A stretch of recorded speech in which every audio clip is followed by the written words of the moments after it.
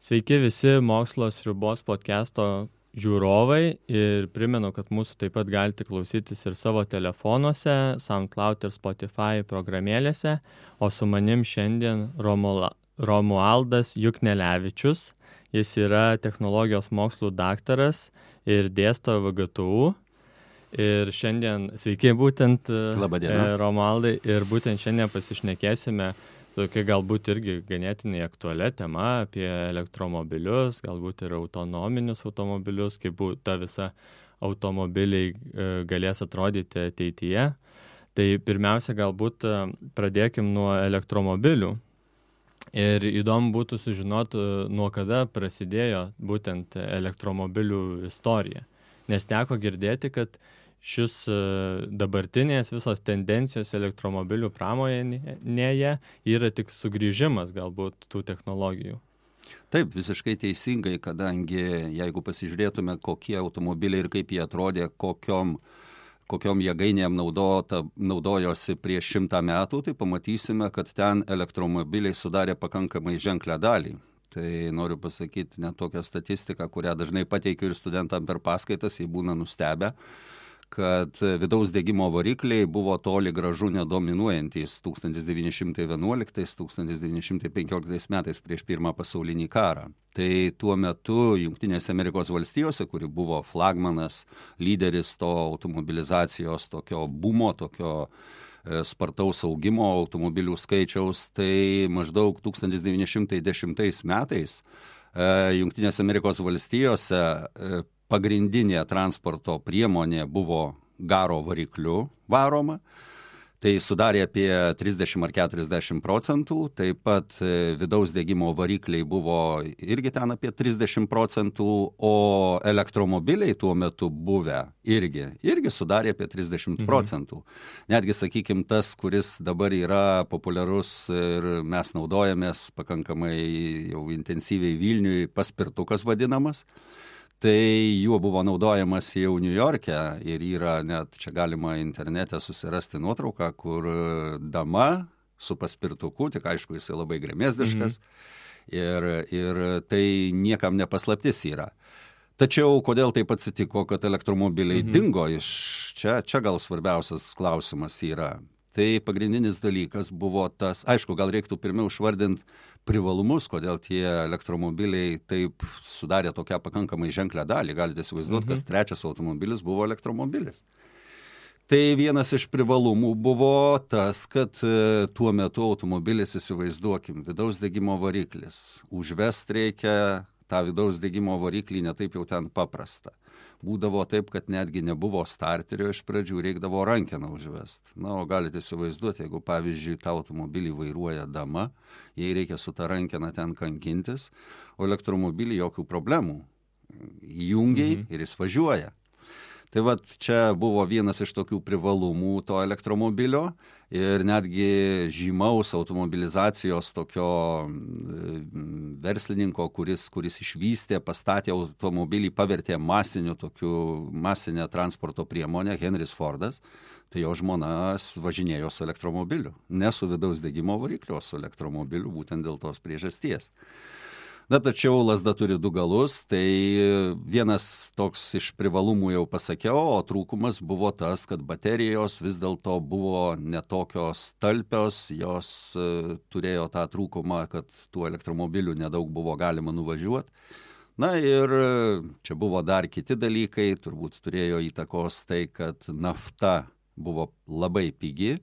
Manau, kad čia galbūt ir buvo esminis dalykas, naftos kaina buvo nedidelė ir benzinas, tiek dyzelinas buvo pigus degalas ir tai buvo didžiausias privalumas, kodėl vidaus degimo varikliai padarė tokį proveržį ir atsiradus patogesnėm priemonėm tiek ten starteris, tiek pavarų dėžė, pavarų dėžė tarp kitko irgi buvo vienas iš tokių trūkumų to vidaus degimo variklio, nes pavaras perjunginėti nebuvo taip, kaip dabar patogu, ten rankenėlę tik perjungi ir viskas. Ten irgi buvo rankenėlė, bet ten buvo rankena.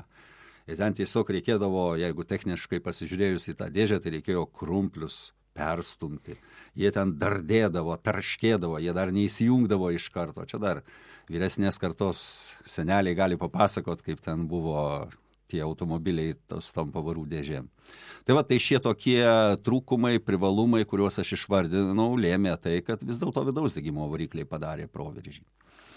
Tada dar kuo pasireiškia tas, kad būtent dabar jie sugrįžta? Kokie galbūt aspektai lėmė? Vienas iš tų aspektų turbūt reikia paminėti tai, kad ekologinis faktorius pradėjo įtakoti ir lemt tą grįžimą prie elektromobilių. Vienas dalykas. Kitas dalykas svarbus, kad atsirado baterijos, atsirado medžiagos, atsirado technologijos, kurios įgalino pagaminti kompaktiškesnės baterijas. Kompaktiškesnė baterija, jinai dar didesnio talpumo yra, su tuo elektromobiliu galima nuvažiuoti jau daugiau, tai yra ne ten 60 km, ne 40 km, gali 100, 2, 3, 400 km nuvažiuoti.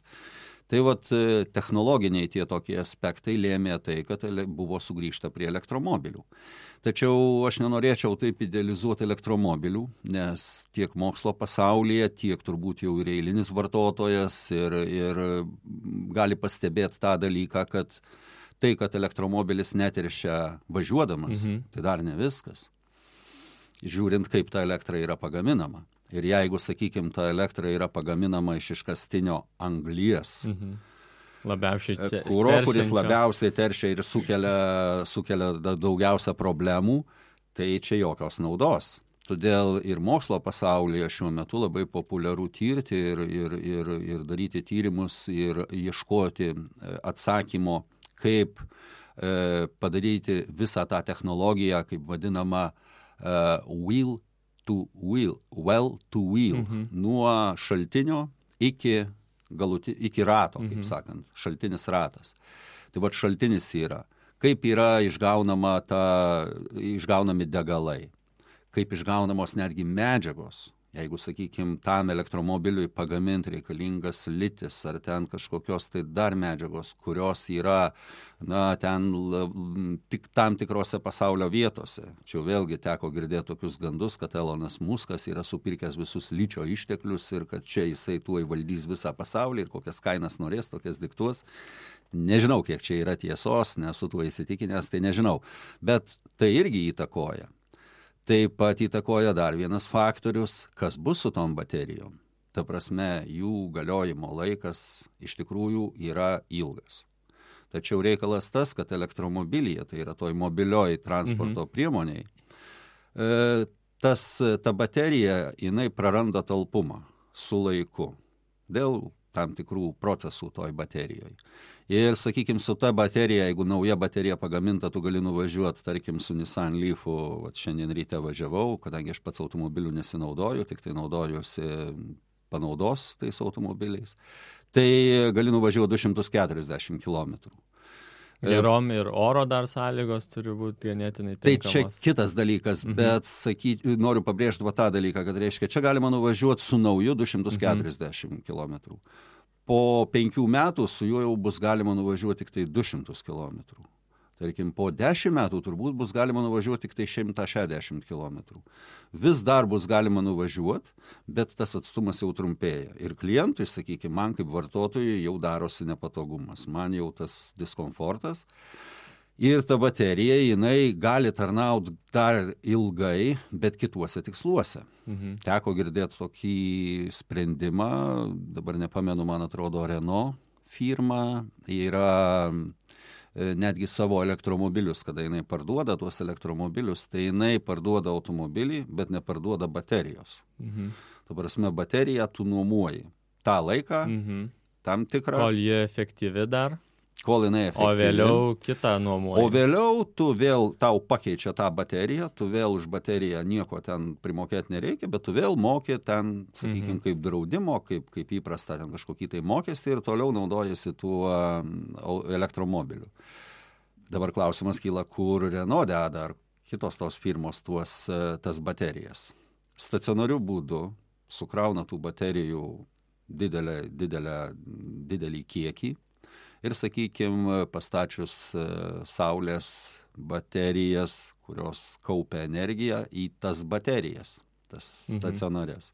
Arba, sakykime, vėjo jėgainė, kurią pastačius taip pat ta generuojama energija gali būti kaupiama tose stacionariuose baterijose. Ir tos baterijos dar gali tarnauti, nežinau kiek laiko. Ir aišku, tas sprendimas yra pakankamai logiškas, nes tose vietose, sakykime, netgi ir tokiam miegamam rajone čia Vilniui, pavyzdžiui, jis pilnai pasiteisintų. Nes, sakykime, dieną saulė, jeigu yra, Lietuvoje biškai sudėtingiau su ta saulė, čia gal vėjo jėgainė galėtų padėti mums. Tai, tarkim, miegamieji rajonai, kur gal tu žiūri tik televizorių, ten nekaitini viryklės, ta prasme, energijos sąnaudos nėra didelės. Pakankamai didelis rajonas gali būti aprūpintas elektros energija. Tai va toks sprendimas, manau, čia su tom baterijom išsprendžia dar jų tą laiką, kol jos gali būti panaudotos. Bet toliau vis tiek jos laikas baigėsi ir ką daryti su jom. Čia klausimas iškyla utilizavimu. Kaip tas utilizavimas atliekamas? Ar mes utilizuodami vėl neišmetam kažkokių tai kenksmingų tų atliekų, kurios teršia ir niokoja gamtą? Tai vat svarbu yra žiūrėti visą tą bendrą ciklą ir tada bandyti įvertinti, kaip elektromobilis ir kaip automobilis su vidaus degimo varikliu. Tai čia dar nėra taip jau, nereikia susižavėti, kad čia jau tik elektromobilis, viskas labai gražu. Nes kartais pasigirsta tų argumentų, kad gerai elektromobilis savo tarnavimo metu mažiau yra labiau ekologiškas, bet jo pati gamyba galbūt buvo netokia ekologiška negu ten, nežinau, kito su vidaus degimo varikliu. Ir taip yra ganėtinai sunku pasverti būtent galiausiai, kas yra ekologiškiau. Tai iš tikrųjų čia ir nėra lengva tai pasverti. Nėra taip lengva ir paprasta pasverti, nes tie faktoriai, kuriuos aš išvardinau, tai tikrai rodo apie tai, kad, dar, sakykime, įvertinus ir tą dalyką, kur, pavyzdžiui, vis dėlto netgi ir su tuo pačiu tobuliausiu elektromobiliu, ar ne, Tesla, kuris mums taip jau visiems čia labai įstrigęs. Tai iš tikrųjų teko kalbėti su vartotojais, kurie važinėja, sakykime, tokioje šalyje kaip Norvegija, kuri yra tikrai labai elektromobilizuota šalis. Tai jo nuvažiavimo tas atstumas nėra nei 5, nei 600 kilometrų. Su juo galima nuvažiuoti Norvegijoje normaliai važinėjant, tai yra kada tu naudoji šildymą Norvegijoje šaltą, kada tu naudoji šildymą, kada tu naudoji šviesas Norvegijoje tamsų. Tai 300 kilometrų. Nėra ten toks įspūdingas tas atstumas. Tai kalba apie tai, kad vis dėlto automobilis su vidaus degimo varikliu, dar turi parako. Ir kai pasižiūri, jeigu ten dyzeliniu varikliu, ten bet kokį dabar automobilį, ir ten BMW ar Mercedesą kokį paimk, su juo ten 1000 gali nuvažiuoti kilometrų. Ir tas iš tikrųjų visiems imponuoja. Užpilu baką ir mėnesį pamirštu apie tai. Su elektromobiliu jau yra truputį kitaip. Infrastruktūros stoka. Ir tose šalyse, tokiose kaip ir pas mus, turbūt to proveržio nėra vis dėlto, nes, sudėtinga. Reikia ieškoti vietos, kur galima būtų pakrauti tą elektromobilį. Nes kartais yra, atrodo, nesusitariama, vieni sako, galbūt elektromobilių entuziastai, kurie norėtų įsigyti, sako, kad nėra pas mus infrastruktūros, tada valdžia atkerta, kad nėra tokio didelio poreikio būtent tą infrastruktūrą daryti, nes nėra tiek daug elektromobilių ir taip atrodo į aklavietę ta visa diskusija patenka. Tam tikrą prasme čia yra toks uždaras ratas. Vieni kaltina kitus, tie irgi tam tikrus argumentus turi ir čia tas bet kokiam čia procese taip susidūrus su vartotoju, su, sakykime, visuomenė, tas klausimas iškyla. Nieko stebėtino. Tai čia dar reikia turėti omeny dar vieną tokį faktorių, kuris tikrai emociškai labai veikia. Mes labai norim kažkaip tai noriai imamės, ta prasme, kažkokio tai naujo dalyko, mums atrodo, kad wow, čia kažkas tai tokio nepaprasto. Tai irgi suįtakoja. Iš tikrųjų ir paskui, kai tu pradedi vartot, naudotis, pasirodo, nėra ten jau taip jau fun. Bet, jau įsigijau, jau turiu. Tai negi dabar sakysiu, kad čia kažkas tai, tai čia nesąmonė, čia blogai. Ieškai argumentų, kaip savo tą sprendimą pateisinti. Tarkim, tada dar Būtų įdomu šiek tiek pasigilinti galbūt į techninės detalės. Kaip, tarkim, veikia elektromobilio variklis? Kuo skiriasi būtent nuo vidaus degimo variklio pati technologija veikimo? Čia pats paprasčiausias klausimas, kokio galėjau tikėtis, nes daug sudėtingiau būtų pasakoti ir tikrai daug reiktų pasakoti apie automobilį, kuris su vidaus degimo varikliu. Nes pamenu dar mano dėstytojas, jau amžinatelis, profesorius Leonas Gastila, jis turėjo tokį posakį, sakydavo, vidaus degimo variklis tai yra didžiausia nesąmonė, kokią žmonija galėjo sugalvoti. Na, iš tikrųjų, kai pasižiūri į pačią konstrukciją vidaus degimo variklio, aš čia biškį nukrypsiu į šoną, bet čia trumpai. Tai, sakykime, vidaus degimo variklį, jeigu kažkiek tai žinoma konstrukcija yra, kad ten yra stūmoklis, kuris juda aukštyn, žemyn, arba kitaip jau techniškai kalbant nuo apatinio galinio taško iki viršutinio galinio taško. Slenkamas grįžtamas judesys. Sustoja iki nulio, reiškia, pagreičiai yra milžiniški. Apkrovos, vibracijos ir taip toliau, čia detalės. Tai vienas dalykas. Kitas dalykas, pačio vidaus degimo variklio charakteristikai, tai yra jo sukimo momento priklausomybė nuo greičio, yra labai netinkama transporto priemoniai. Ta prasme, ir kai reikia startuoti iš vietos, tu negali pajudėti su tuo varikliu. Tu turi panaudoti sankabą, turi panaudoti žemesnę pavarą, kad tas variklis sugebėtų pajudinti tą automobilį. Na, vat būtent dar tos papildomos priemonės jau daro tą automobilį sudėtingą. Elektromobilį, kaip aš sakiau, labai paprasta atsakyti. Ten nieko nereikia. Stovi elektros variklis, kurį įjungi ir važiuoja. Nėra jokių pavarų dėžių, nėra jokių sankavų, nieko. Tai yra, pavyzdžiui, jeigu pasižiūrėjus vėlgi tą pačią Tesla, ar ten, sakykime, Nissan Leafą, ar Volkswagen Upą, ten atidarai ar vieną ar kitą kapotą, gaubtą, ten tuščia, ten nieko nėra. Todėl, sakykime, Tesla, jos gal didžiausias privalumas, čia aš kartoju tą, tai reiktų pasakyti tai, kad yra didelis kiekis baterijų yra sutalpinta ir todėl yra pasiekiamas tas talpumas. Bet jeigu pažiūrėjus jo to automobilio svorį, tai tas baterijos sudaro trečdalį viso automobilio svorio. Tai yra labai daug. Tai va, tai nenukrypstant nuo jūsų klausimo, kad atsakyt, tai elektromobilį ten konstrukcija yra labai paprasta. 2 elementai galima sakyti. Na, 3 elementai. Tai yra pats kėbulas, pati dėžėta ir toliau baterijos, kurios yra energijos šaltinis.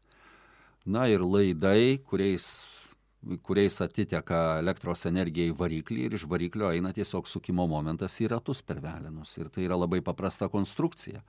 Tai, sakykime, paprastumas, čia vėlgi elektromobilių tas privalumas, kuris vis dėlto techniškai galima įsivaizduoti, kiek atkrenta, nereikalingų nei pavarų dėžių nereikia, nei sankavų, nei nieko.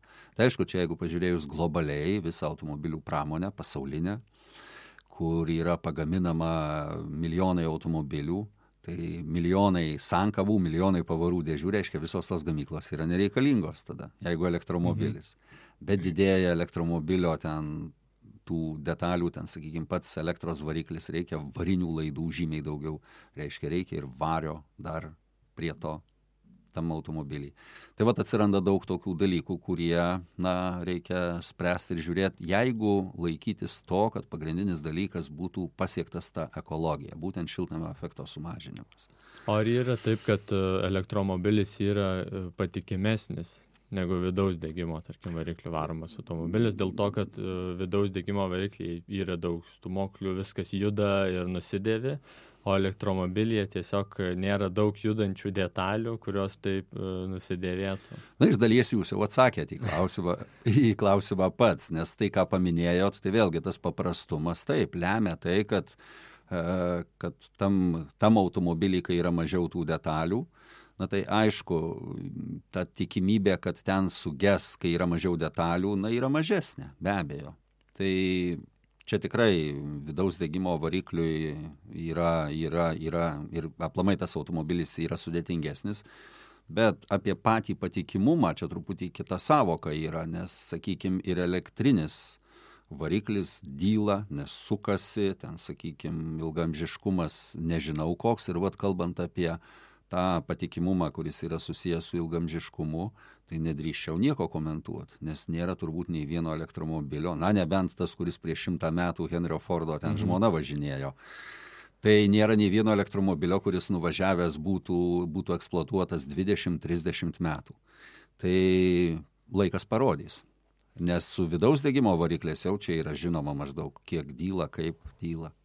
Jis įdomu dar būtų sužinoti, tarkim, apie tokias charakteristikas, kaip, kokios dabar maždaug yra vidutinės galimybės pasikrauti, kokios technologijos būtent, kad greičiau pasikrauti tą automobilį, kokie maždaug yra vidutiniai nuvažiavimo atstumai kažkokių tai modelių.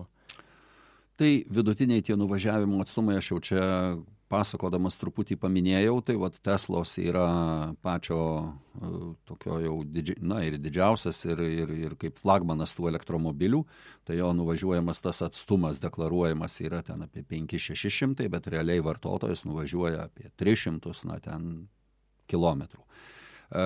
Nissan Leafas irgi nuvažiuoja apie 240 kilometrų.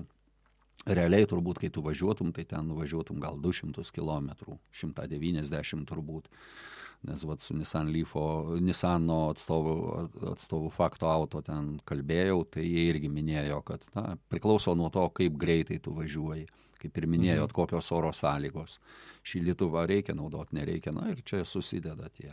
O kiti elektromobiliai dabar ten jau gamina ir Mercedesas pilnai elektrinį tą automobilį, Audi gamina, BMW gamina, ir gal kitas, kuriuo pačiam teko naudotis, aš iš patirties sakau daugiau, Volkswagen Upas, jis nuvažiuoja ten nedaug, 100 kilometrų, net mažiau, 120 deklaruojama, ar 150, bet realiai apie 100 kilometrų nuvažiuoja. Bet toks atrodo, tas būtent Volkswagen modelis, jis atrodo skirtas tik tai ir iš pažiūros tik miestui. O kiti, kai kurie modeliai, tarkim, tas pats ir Leaf, jisai jau yra toks didesnis sedanas, kur atrodo kaip ir tolimesniem galbūt kelionėm. Ar tie gamintojai būtent orientuojasi su elektromobiliais dabar kaip į miesto daugiau transportą? Ar stengiasi išplėsti geografiją? Aš gal pakomentuosiu šį klausimą taip, kad gamintojai, gal iš patirties vėlgi, kadangi teko gyventi metus Kinijoje ir šiek tiek susipažinęs su Kinijos automobilių pramonė, tai Kinijoje šiuo metu yra tiek gamyklų elektromobilių, kad jie yra pasiruošę visą pasaulį aprūpinti elektromobiliais. Tik tai jie nemato jokio poreikio rinkos. Niekam kol kas nėra taip jau iškilęs tas didelis poreikis tų automobilių, ir tiesiog jie gamina tiek, kiek reikia. Tai sakykime, jų pavyzdys rodo tai, kad, ir ten tų modelių atitinkamai, nes dabar, tarkim, netgi tą patį elektromobilį, kaip jau minėjau, tą konstrukciją pasižiūrėjus, jeigu mes turim kėbulą, tai ten į tą kėbulą įdėti elektrinį variklį, kuris užima mažiau vietos negu vidaus degimo variklis, pavarų dėžė ten ir visa kita, tai yra vieni juokai. Tai jeigu reiktų, tikrai aš nesakau, kad tai jau yra visiškai primityvu ir paprasta, nors žinau, kad tikrai žmonės auksarankiai čia padaro netokių cirkų, įsideda ir į tuos elektrinius variklius ir baterijas, čia nėra sudėtinga, bet tikrai gamintojai prisitaikytų ir jie pasiūlytų ir mažų, ir didesnių, ir kaip jūs minėjote, ten, sakykime, Nissan Leafas, kuris pritaikytas ilgesnėm kelionėm. Čia galbūt yra daugiau susiję tie vartojimo poreikiai, kad tą elektromobilį, kuris yra vis dėlto brangus, vis dėlto dar brangus ir netgi jeigu paimtume tą patį Nissan Leafą, ten jis kainuoja tikrai pakankamai brangiai. Tai jų pardavimai, teko girdėti iš Estijos kolegų, kurie pasakojo, Estijoje buvo tokia mobilumo programa, elektromobilumo, kaip aš ją vadinu, programa. Čia berods prieš 5 ar 8 metus, kada Estai pardavė savo taršos kvotas, nes jiem tiesiog jų nereikėjo, tai jie pardavė kažkokiai tai šaliai Europos Sąjungos, o tokia taisyklė buvo, tokie reikalavimai Europos Sąjungoje, kad jie tuos gautus pinigus turėjo investuoti, privalėjo į švarę technologiją, švarų automobilį. Na ir jie nusprendė, pastatysim 150 tų pakrovimo stotelių, čia atsakant į klausimą ir apie infrastruktūrą. Ir, sudarysim sąlygas įsigyti tuos automobilius. O sudaryti sąlygas, tai aišku, kažkokie tai lengvatos įsigijant ten ar mokesčių lengvata. Na ir proveržis buvo. Iš tikrųjų, tai 150 elektromobilių šitų stotelių buvo įdiegtos. Na ir pardavimai, ten buvo lengvatos, dabar nepamenu kokios, bet tikrai buvo ir pirkimai buvo. Pasibaigė tos lengvatos ir pasibaigė elektromobilių pirkimai. Niekas jų neperka, todėl kad jie yra tiesiog brangus. O tai būtent kaina yra tas pagrindinis galbūt kriterijus, ar dar irgi galbūt, nežiūrint iš dabartinės perspektyvos, galbūt nėra tas didelis praktiškumas. Galbūt, jeigu dabar būtent žmonės gal labiau renkasi tuos hibridinius automobilius, kurie leidžia tą didelį atstumą nuvažiuoti ir kažkiek prisidėti prie to ekologiškesnio transporto. Na, jūs palietėt labai teisingai tą kompromisinį, kaip aš vadinu, variantą, kur, jau čia pakankamai daug kalbėjom apie tuos ir privalumus, ir trūkumus elektromobilių. Tai hibridinis variantas, tai yra, hibridinis yra tas, kuriame naudojamos dvi jėgainės. Tai yra vidaus degimo variklis ir elektros variklis, kaip įprastai dažniausiai netgi. Tai čia yra toks kompromisinis variantas, kuris tikrai, kalbant apie ateitį, artimiausių metų, maždaug iki kokių 2030-35 metų, teko girdėti specialistų vertinimus, kad maždaug 2035 metais bus apie trečdalis hibridinių dyzelinių ir trečdalis hibridinių benzininių automobilių. Likusieji ten sudarys elektriniai ir kažkiek tai vandenilių dar varomi, vandenilio kuro elementais varomi tie. Tai hibridinis automobilis yra tikrai ateitis, kuri trumpalaikė tokia, sakyčiau, ta short term tokia ateitis, nes tai yra kompromisas. O kompromisas yra toks, kad vidaus degimo variklis tokiu atveju reikalingas mažesnio tūrio, tai yra mažesnio tūrio variklis mažiau ir teršia aplinką. Nes pagrindinis teršėjas vis dėlto vidaus degimo variklis, jeigu taip imant tik tai automobilį patį. Na, o elektros jėgainė, jinai padeda išspręsti tą, būtent, kad su elektros su elektra nedaug nuvažiuoja, čia turi vidaus degimo variklį, ir jis ten gali važiuoti pakankamai didelį atstumą. Tai čia ateitis tikrai yra ir matom, kad gatvėse ir dabar visi gamintojai praktiškai diegia hibridinius automobilius. Tik tai vėlgi šitoje vietoje reikia atkreipti dėmesį į tai, kad tas hibridinis automobilis yra dar sudėtingesnis negu tas įprastinis tik tai su vidaus degimo varikliu. Nes galim įsivaizduoti, kad jame yra dvi jėgainės. Tai reiškia, kaip jūs klausėt apie ten patikimumą, gendamumą, ilgamžiškumą, tai aišku, kad šitame automobilyje dar daugiau visokių detalių. Nesvarbu, kad tas automobilio vidaus degimo variklis yra mažesnis. Bet lygiai tie patys stūmokliai, lygiai tie patys švaistikliai, vožtuvai ir taip toliau. Ir dar plus elektros variklis. Ir pavarų dėžė irgi turi būti. Taip, kad tas automobilis iš tikrųjų yra sudėtingesnis. Bet kadangi automobiliai šiuo metu turi tokią tendenciją didėti, jeigu mes paimsim tokį populiarų automobilį, populiariausią Lietuvoje Volkswagen Golfą, jūs turbūt prisimenat, kai buvot mažas, turbūt tas automobilis buvo vieno dydžio, o dabar Volkswagen Golfą paimk, tai jisai jau yra ženkliai didesnis. Tai palyginus ten 1, 2 Golfą su jau 5, 6 jau tikrai žymiai skiriasi dydis. Tai tas dydis lemia tai, kad reiškia, jeigu tas automobilis mažas, tai tas hibridinį agregatą įmontuoti yra sudėtinga, ar ne? O jeigu automobilis yra didesnis, tai jau darosi paprasčiau. Ir todėl hibridiniai automobiliai, hibridinės tos jėgainės turi perspektyvą tikrai.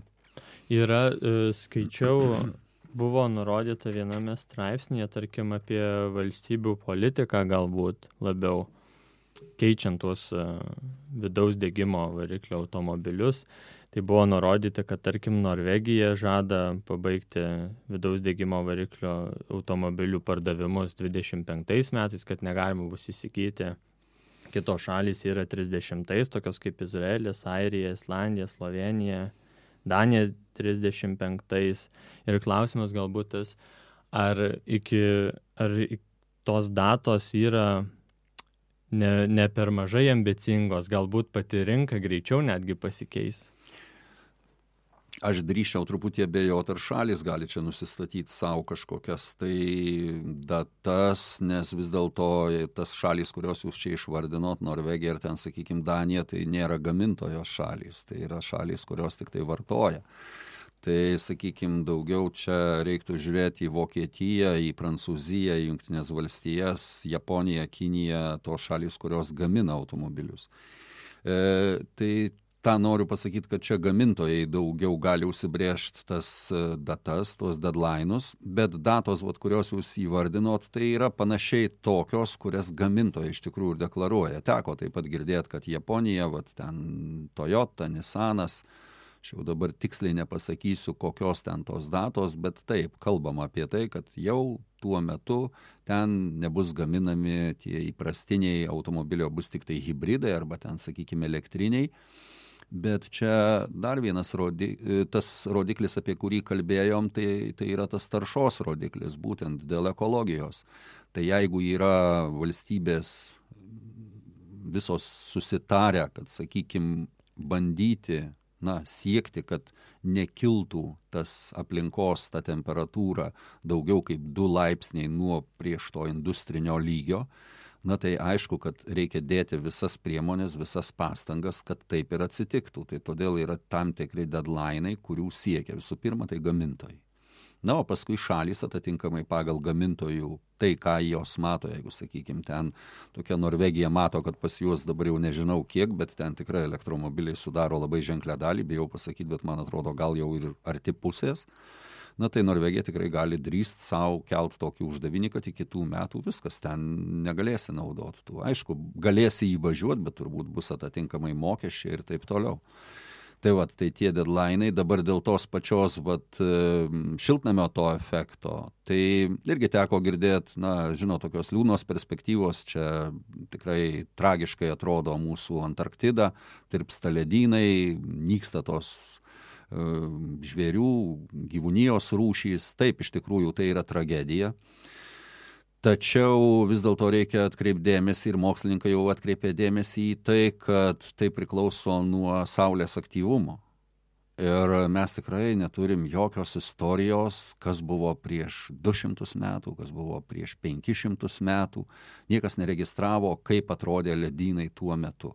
Yra daugiau emociniai tokie vertinimai, kad, ten to ledyno buvo žymiai daugiau. Mes irgi iš savo, gaila, kad žmogus gyvena tik tai 100 metų. Ir, negali pasakyti ten, ir dabar mūsų seneliai, ar ten kas sako, ten seniau buvo žiemos, sniego buvo tiek, ir aš girdžiu ten, kas nuvažiuoja dar ten į Sibirą, sako, ten irgi ten 40-50 laipsnių šalčio buvo. Bet mes nežinom iš tikrųjų, kas bus dar po 50 ar dar po 100 metų.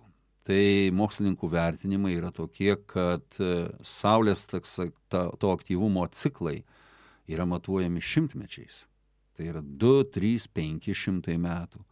Ir žmogaus tas gyvenimo ar gyvavimo laikotarpis, jis yra per trumpas, kad įvertinti. Be abejo, dabar jau yra vertinimai, yra statistika, ir mūsų ateities kartos, kurios po 200-300 metų galės pasakyti, 2000-aisiais ten buvo taip ir taip. Mes negalim pasakyti, kai buvo 1600 ten kažkelintais metais, ar tada, kada Kristupas Kolumbas atrado Ameriką. Niekas nežino tos statistikos. Tai čia dabar tas šiltnamio efekto didėjimas, kad jis tikrai didėja. Taip, tikrai didėja, dabar šyla. Aišku, pastangas reikia dėti, kad tą suvaldyti, sukontroliuoti.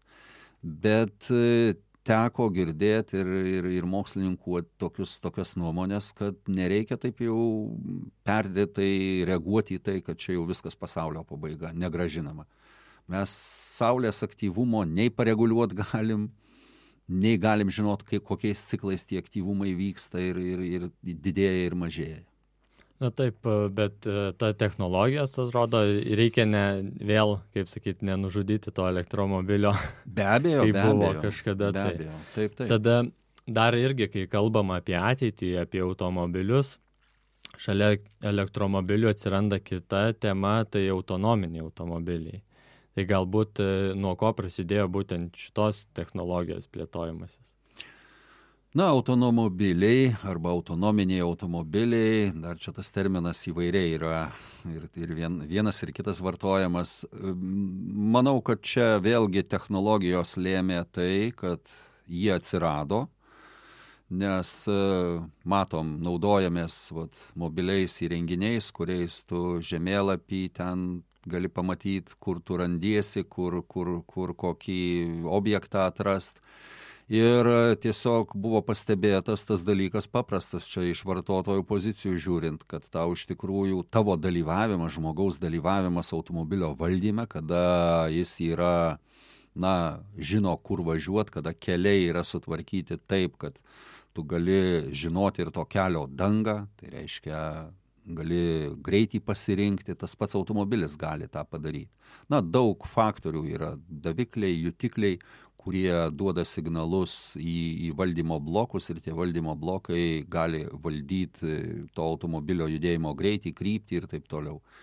Tai tiesiog buvo pastebėtas tas dalykas ir nuspręsta buvo, kad kam tas vairuotojas, kam tau vargt. Jeigu mes kalbam apie tai, kad ten sakykime, tokio automobilio judėjimas galimas be žmogaus, tai reiškia, tas žmogus gali būti ir senukas, ir invalidas, ir vaikas, ir kaip čia juokingai kartais nuskamba, ir išgėręs, bet jis nuvažiuos iki savo vietos.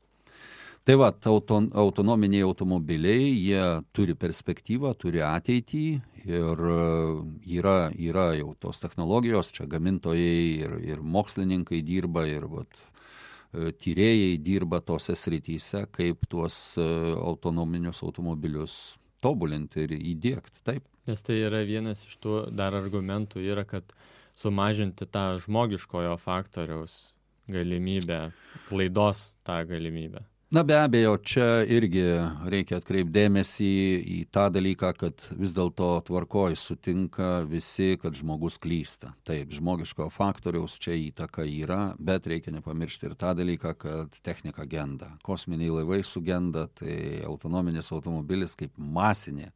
Įsivaizduokit, masinė transporto priemonė. Visi važinėja autonominiais automobiliais. Tai vis dėlto jį irgi genda. Tai reiškia, avarijos tikimybė vis dėlto išlieka. Nėra taip, kad, jeigu tu autonominiu važiuoji, tai ten viskas labai bus gerai.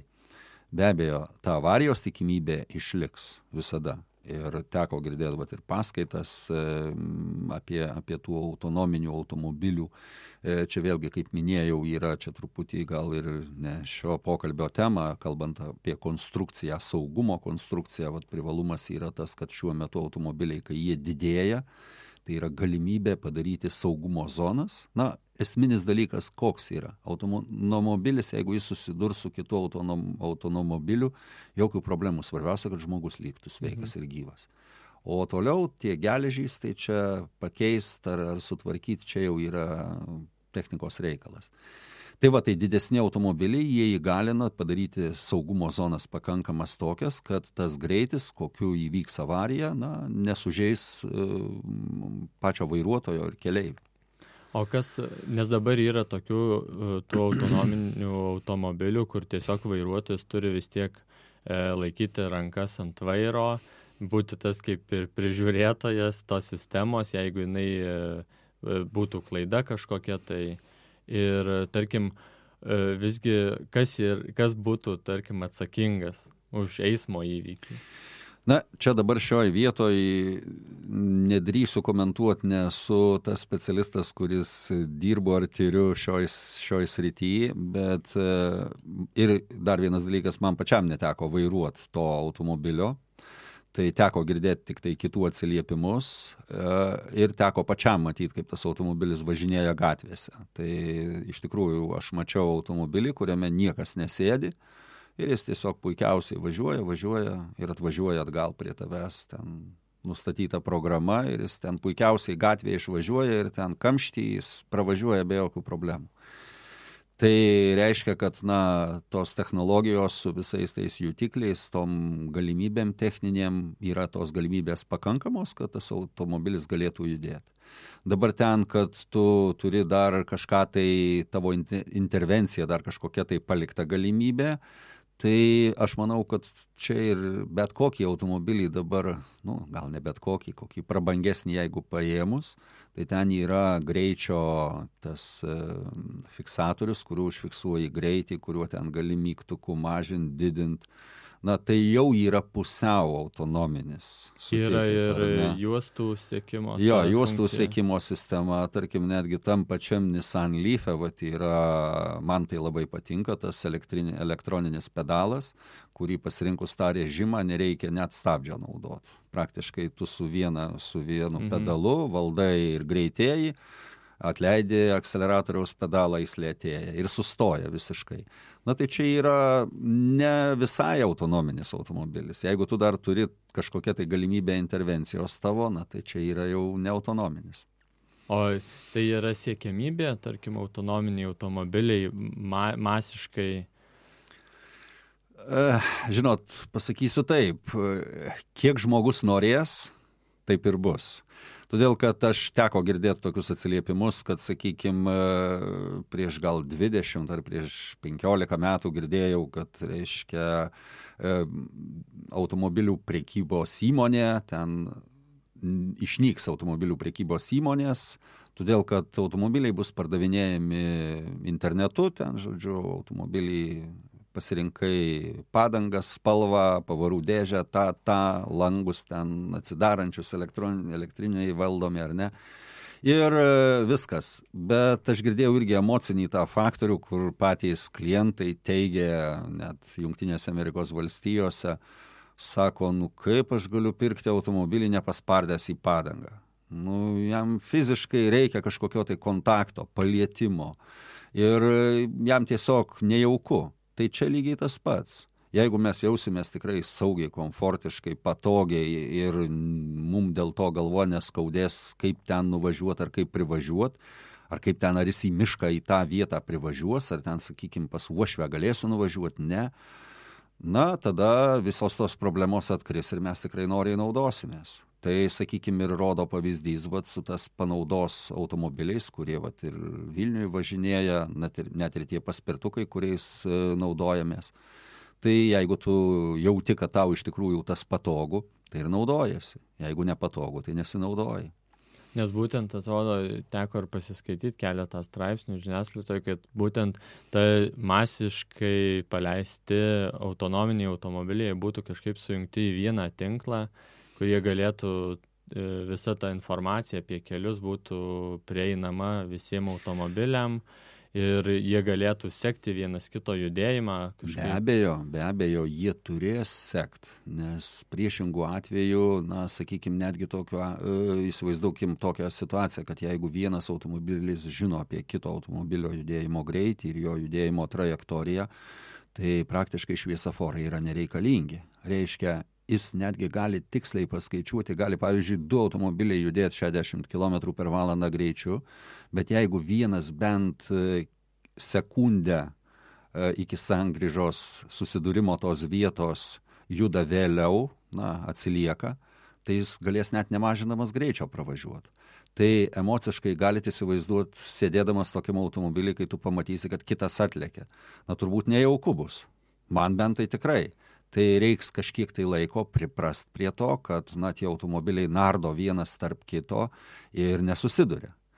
Tai, sakykime, čia veikia tas faktorius žmogiškas, netgi, kadangi vėlgi grįšiu prie to savo patirties Kinijoje, aš ten stebėjausi kaip sankryžose.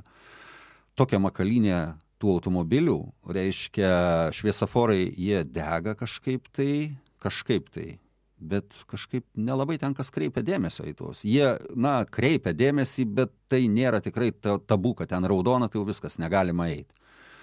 Dar juda paspirtukai, dar juda visokie dviračiai ir pėstieji ir jie eina skersai įstrižai visaip ir jie kažkaip tai nesusiduria. Ir dar tarp kitko mobilių įrenginių dar vartoja. Į sankryžos vidurį išvažiavo ir dar ten su mobiliu pasižiūrėjo, kur važiuoti.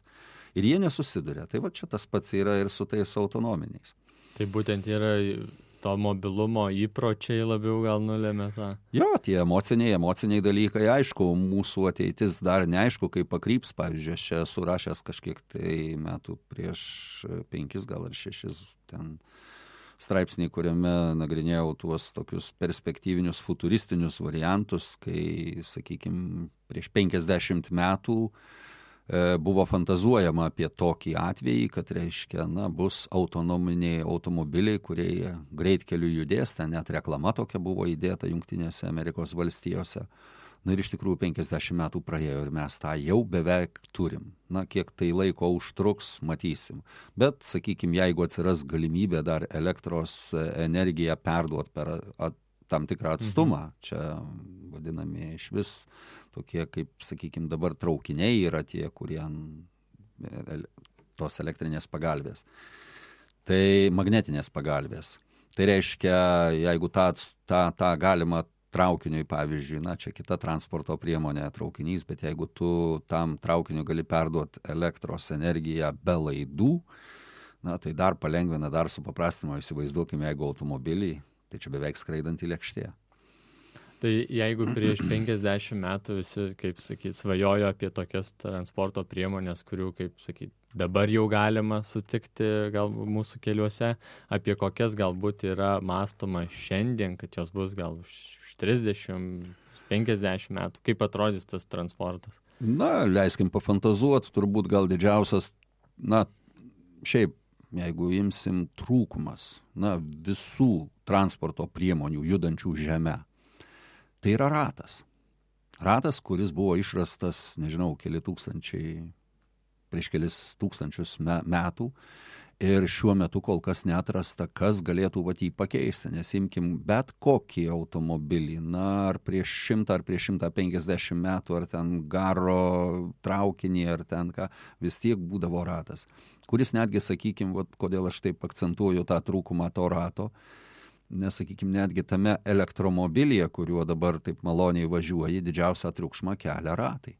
Ir kuo didesniu greičiu važiuoji, aš atvirai sakant, nelabai jaučiu tokio didelio jau skirtumo. Yra ten iš tikrųjų skirtumas to triukšmo salone viduje, nes izoliacija tikrai yra gera, bet nuo ratų keliamas tas triukšmas yra problema.